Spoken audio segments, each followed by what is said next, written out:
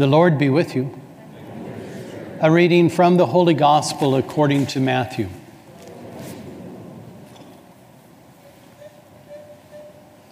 When Jesus was born in Bethlehem of Judea in the days of King Herod, behold, Magi from the east arrived in Jerusalem, saying, "Where is the newborn King of the Jews?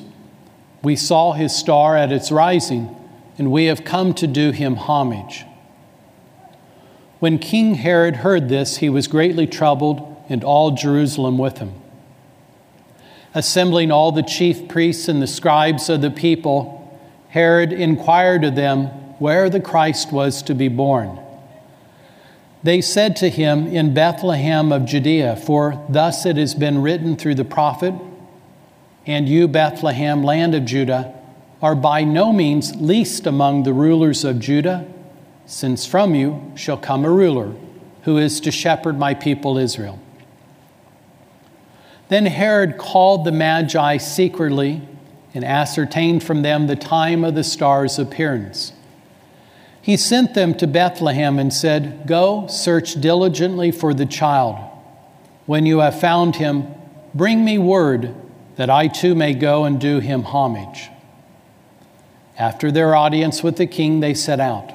And behold, the star that they had seen at its rising preceded them until it came and stopped over the place where the child was.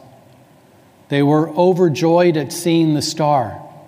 And upon entering the house, they saw the child with Mary his mother. They prostrated themselves and did him homage. Then they opened their treasures, offered him gifts of gold, frankincense, and myrrh. Having been warned in a dream not to return to Herod, they departed for their country by another way. The Gospel of the Lord.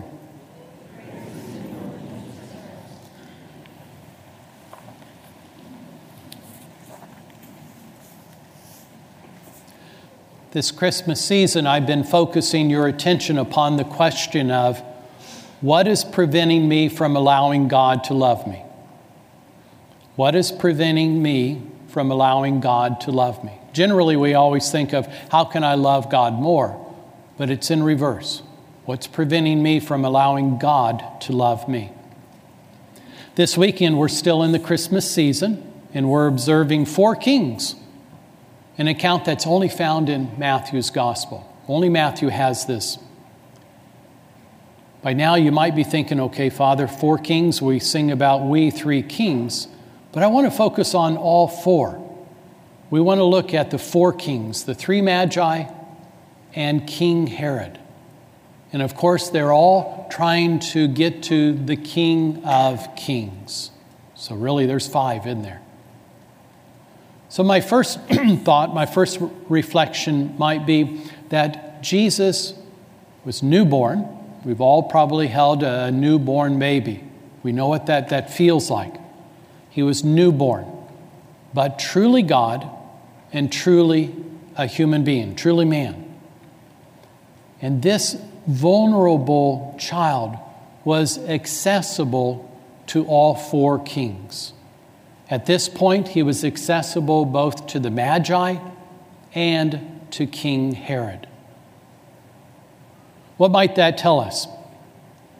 It might tell us that our God, Jesus Christ, makes himself humble, vulnerable, and accessible to everyone, to his own people and to foreigners, to saints and to sinners alike. Even today, if you use the example of our Blessed Sacrament Chapel, where the body and blood, the soul, divinity, and humanity of Jesus Christ is reserved, it's accessible to everyone.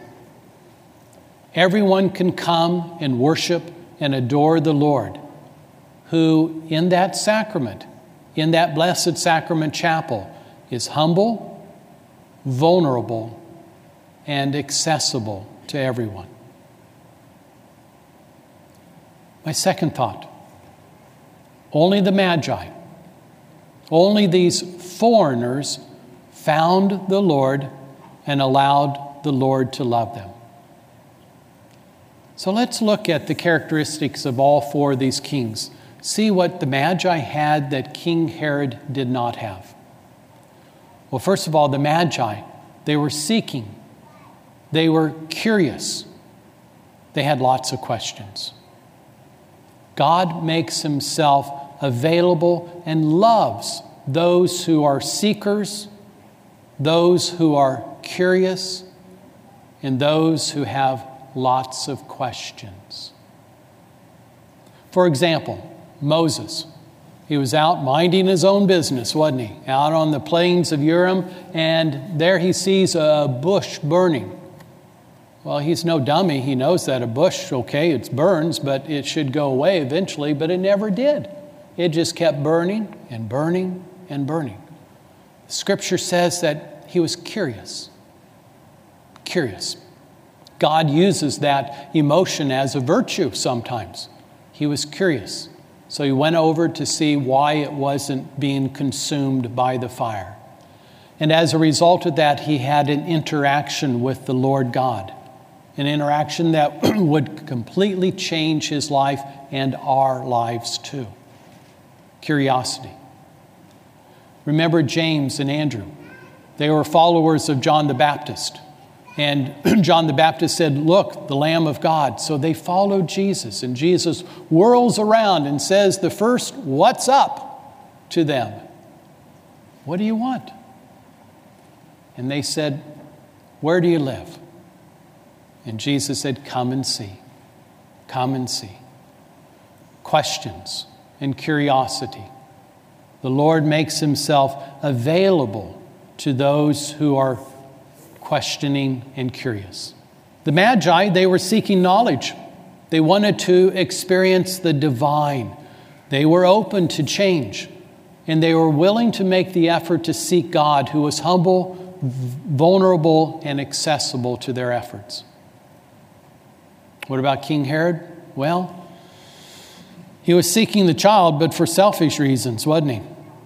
He had already murdered his 3 sons, afraid that they were going to overcome him and take over his kingdom, a kingdom of which he was really a puppet to the Roman Empire.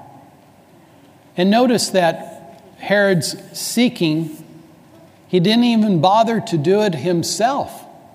He sent the Magi to seek the child. What would have happened if Herod would have accompanied the Magi and found the Christ child? Would he have experienced a conversion? And might his life been totally different? But we'll never know. What might we conclude from these? In responding to the question, what is preventing me from allowing God to love me? And in looking at these 4 kings, we might come to the following thoughts or conclusions. That first of all, in order to allow God to love me, curiosity and questions, they're a good thing. They're good. Am I willing to be curious as to why God loves me? Why is God willing to love me? Am I willing to seek answer to my questions? Oftentimes we have lots of questions, but we're not always willing to put in the effort to find the answers. And second of all, pride and fear will always get in the way of allowing yourself to be loved by God. In the end, Herod was simply afraid. He was afraid. Fear is never from the Lord. This is why Jesus kept saying, "Do not be afraid." Fear will prevent me from allowing God to love me.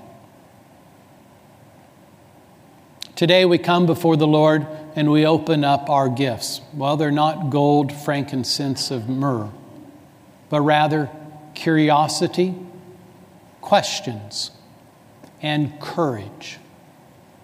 For these gifts will allow us to be open to the Lord's love.